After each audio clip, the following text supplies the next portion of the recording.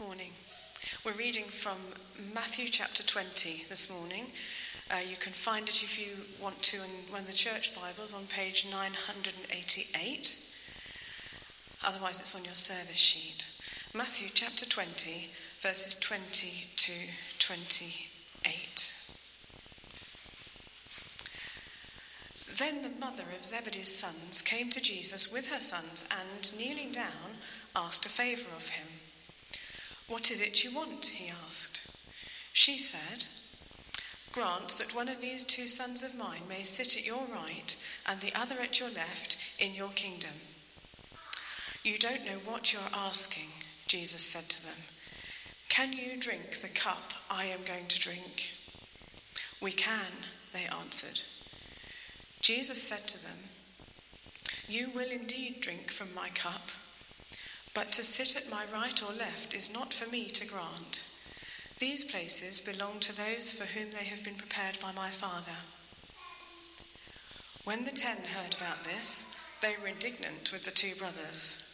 Jesus called them together and said, "You know that the rulers of the Gentiles lord it over them, and their high officials exercise authority over them. Not so with you. Instead, whoever wants to become great among you must be your servant, and whoever wants to be first must be your slave, just as the Son of Man did not come to be served, but to serve, and to give his life as a ransom for many." This is the word of the Lord. Thanks be to God. Pad's asked me to do this talk a little while ago, and I was quite humbled to be asked, to be honest. I can do quite a lot of public speaking in my job, and to big audiences as well. I'm regarded as an expert within my field, but actually I'm extremely nervous about today. So we're looking at Matthew 20, 28, as you just heard from Gwen, so thank you for that. So we all serve the Lord in one way or the other. Here at church we help out to make the church service run smoothly. We help out with the tea and the coffee. We make cakes and bring biscuits. And we've already heard that there's a lot of people within this church that do something much more public, like the street pastors at Reading Festival. And it's not just Reading Festival either, they're out quite a lot at the weekends. The followers of Jesus, they were very much alongside him in his ministry. But then right at the end, they seem to have got it a little bit wrong.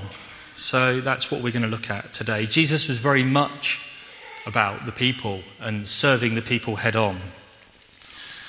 Do you know, I'm a product, if you like, of Alpha. It was through Alpha that I realised that God was there waiting, and I opened the door to him. And one of those questions that comes back an awful lot at Alpha is, what's the relevance of the Bible and God today? You know, we've moved on so much, haven't we? Of course we have. And life's so different today to all those years ago. We've got cars, TVs, computers and so forth. But actually, I think when you drill down to people haven't changed at all. I think that this reading in Matthew really shows that whilst we might be more clever, whilst we might have more things today, what's in our hearts and what we believe is still very, very relevant, and the readings in the Bible is very, very relevant. We people, we're very naturally self-serving, we're self-centred.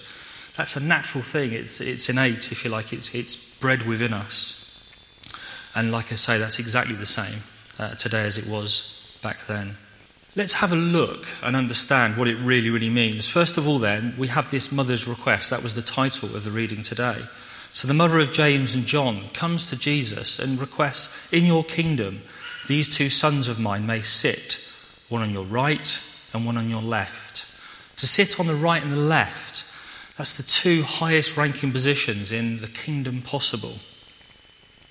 The one on the right is the second in command. The one on the left is the third in command. So she's asking that Jesus make her two sons the two highest ranking officials within the kingdom under Jesus. So why is she asking that? Everything that's happened up to that point, actually, she must have had some sense of the impact of that request. One reason is probably her relationship to Jesus. If you read on a little bit, particularly around the crucifixion, it seems that she is the sister of Mary. That's Mary, the mother of Jesus. Therefore, she's Jesus' aunt, and James and John are Jesus' first cousins. So the closeness of their relationship may explain why she's come forward and she's asked this request of Jesus. So it's not uncommon for people to use their relatives or other relationships to achieve some greater position for themselves. That's normal. There's a lot of truth in saying it's not what you know, it's who you know. We often find that positions are not filled with the person that's best qualified, but the person with the best connections. In this case, the mother of James and John is seeking to use her relationship, their relationship, to Jesus to gain that prominent position. So that's just natural. That's just what kind of happens. She comes to Jesus kneeling down. And that's the same as we would with somebody in that higher prominent position, particularly kings, particularly in that day. Kings tended to have bigger egos, didn't they? And people soon learned that if you came and you lowered yourself, you knelt down and you manipulated that ego, you could quite often get the king to give you what you wanted. And that's true today as well. It's called buttering up. I wonder sometimes how we approach other people, how we might go to our boss for a raise, for example. It's easy to manipulate them a little bit, to feed them, to sort of put them up on a pedestal in the hope that we get what we want from them. You know, it's really interesting. I work in public services, and we had a change of chief executive officer last year, actually. And I was fascinated by the behaviour of some people around him, how it was like bees around a honeypot, how people were sort of trying to put themselves on a pedestal and trying to sort of butter up against him, because obviously there was going to be a lot of change with a new chief. So this is about her asking for her sons, but what's in it for her? And I think that's a natural instinct as well, that where the mother always wants to see their children be successful. Parents take a great pride in their children, and particularly if they achieve something, that's quite big, if they've got an important position. You quite often hear that, don't you? My son's this, my daughter's that. And it's fine for parents to take a certain amount of satisfaction in what their children achieve. But sometimes we can be proud of what our children achieve because it's a reflection of us and ourselves. So we have the opportunity to claim those bragging rights, if you like. And I think that's possibly what she's doing here. So what is the disciples' ambition here? And it's interesting that Jesus answered James and John and not to her directly.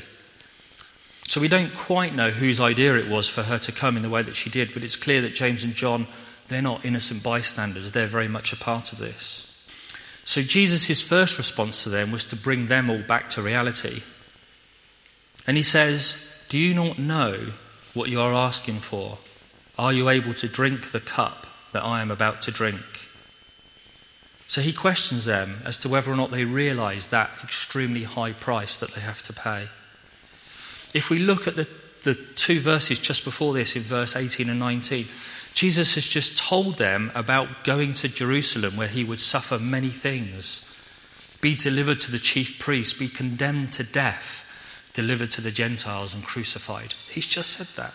They will have to be able to drink the cup that Jesus is about to drink. But they answered very quickly, didn't they? They came back very, very quickly. So I don't think they really understood what was going to happen next and really what Jesus was saying. Let's look even a little bit further back. If we go back to Matthew chapter 18, at the very start of that chapter, Jesus has already put his disciples firmly in their place where they've been arguing about who's the greatest. They asked, "Who then is the greatest in the kingdom of heaven?" And this probably happened just a little period before, maybe just a few weeks before. So James and John wanted to know what was in it for them, and they used their mother and their relationship with Jesus as a means to get what they wanted. And all too often, we're no different at all. Even our prayers, we centre on what we want from God's glory and honour, rather than what God wants for us. James and John claim that they were able to drink from the same cup. In fairness to John, Only he and Peter actually followed Jesus after he was arrested. All of the other disciples, including James, ran away. Peter, of course, he did go on and he denied Jesus later. But John remained faithful. So maybe it was John, maybe he was the only one that was prepared to drink from the same cup. So Jesus actually he tells them that you will drink from the cup. And they did. James drank it first. In Acts 12, it was Herod who had James killed because it pleased the Jews. John also drank from the cup. John was the only disciple, apostle, to live as an old man, albeit in exile. And in some ways, John may have drunk more deeply from that cup, the cup of suffering, than those that ultimately were put to death. He had to put up with the world the longest. Possibly John discovered it was easier to die for Christ than to live for him. Jesus tells them that to sit on my right and on my left is not mine to give, but it is for those for whom it has been prepared by my Father. This goes to show that Jesus is completely submissive to the Father. And this is a reminder to us all that all we get from God is according to his grace. So verse 24, as the reading goes on, it tells us that all the other 10 disciples, they heard what James and John and their mother had done. And they became really annoyed, really angry. Their anger and their annoyance was not from a sense of concern about the impact on Jesus and what Jesus would be facing. It was about the nature of James and John's request. And this is shown because they continued to bicker. And this bickering went right up to the Last Supper. They were annoyed that James and John were trying to gain that higher position over them because they hadn't thought about it first.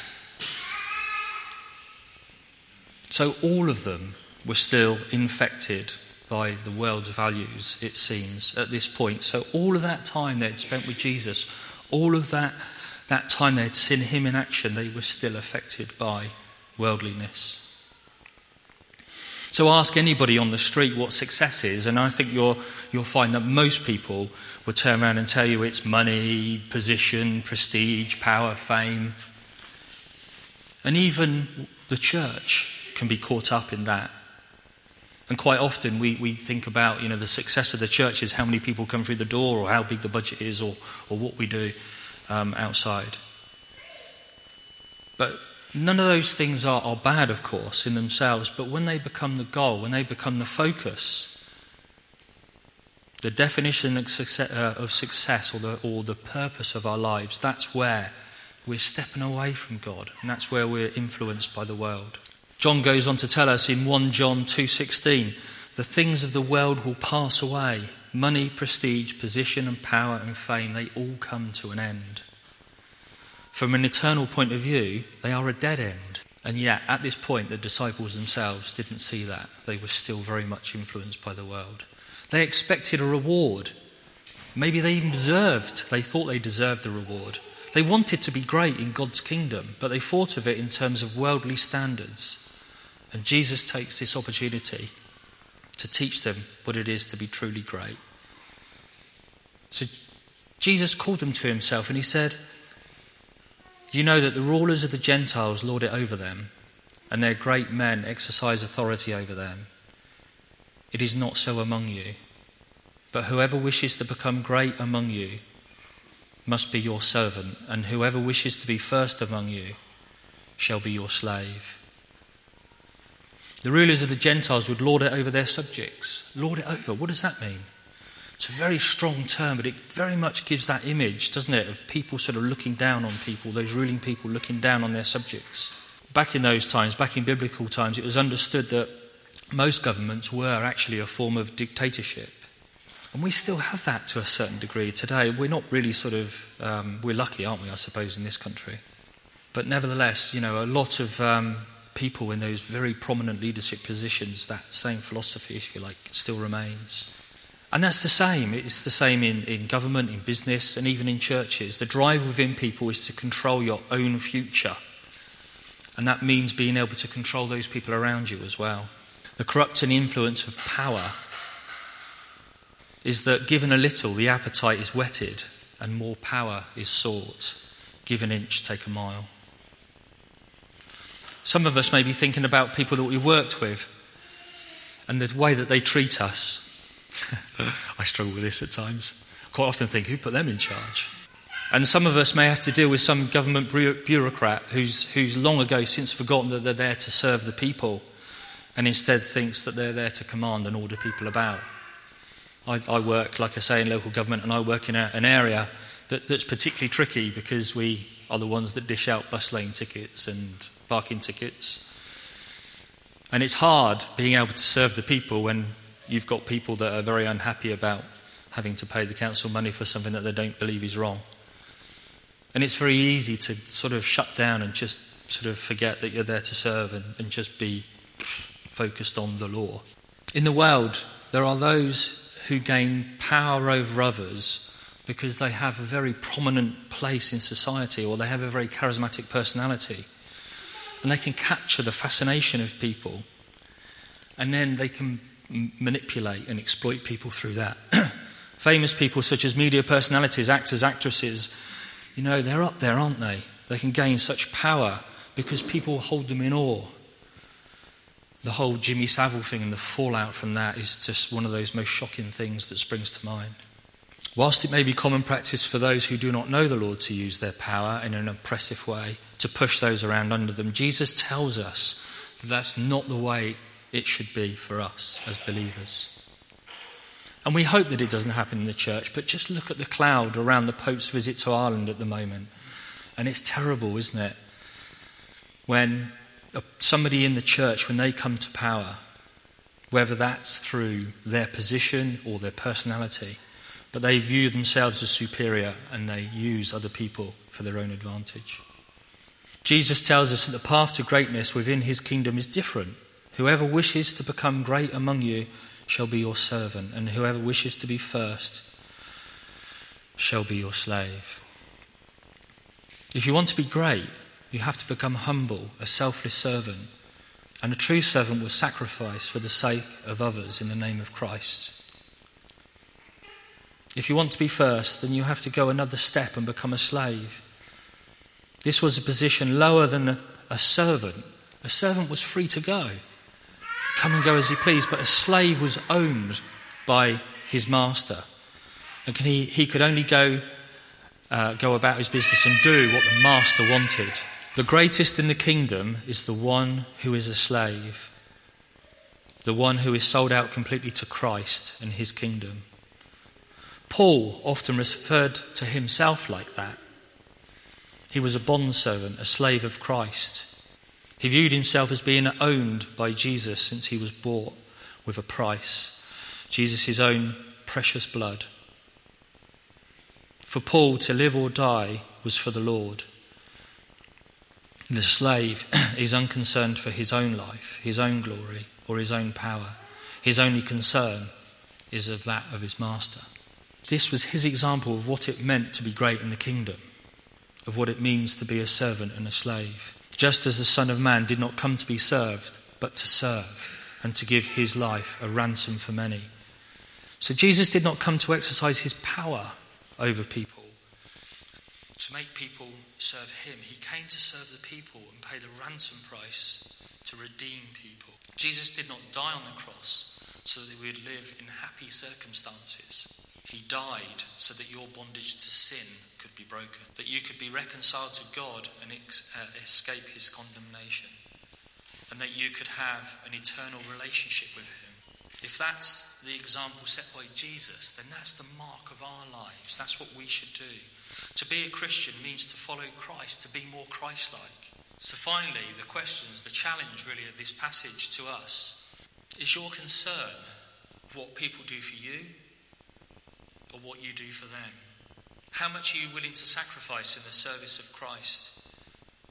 Is Jesus really your Lord, or something that provides you with a platform for your own gain? The disciples continued to argue and bicker about who was greatest until Jesus had been crucified and was risen from the dead. And then with the coming of the Holy Spirit, they really began to live for Christ rather than for themselves. The Bible tells us that the Holy Spirit is present within every true believer. So is the Holy Spirit alive in you? Or are you still seeking what you want, trying to make God fit in with your life? Are you living by world values or by God values? So let's just very quickly just pray for the Holy Spirit as we finish and just reflect on that. So dear Heavenly Father, we thank you so much for your word. And we just ask and we pray that you allow us to think about what you want in our lives. That we put you first and at the centre of everything that we do. And we ask you to come and fill us with your Holy Spirit. Amen.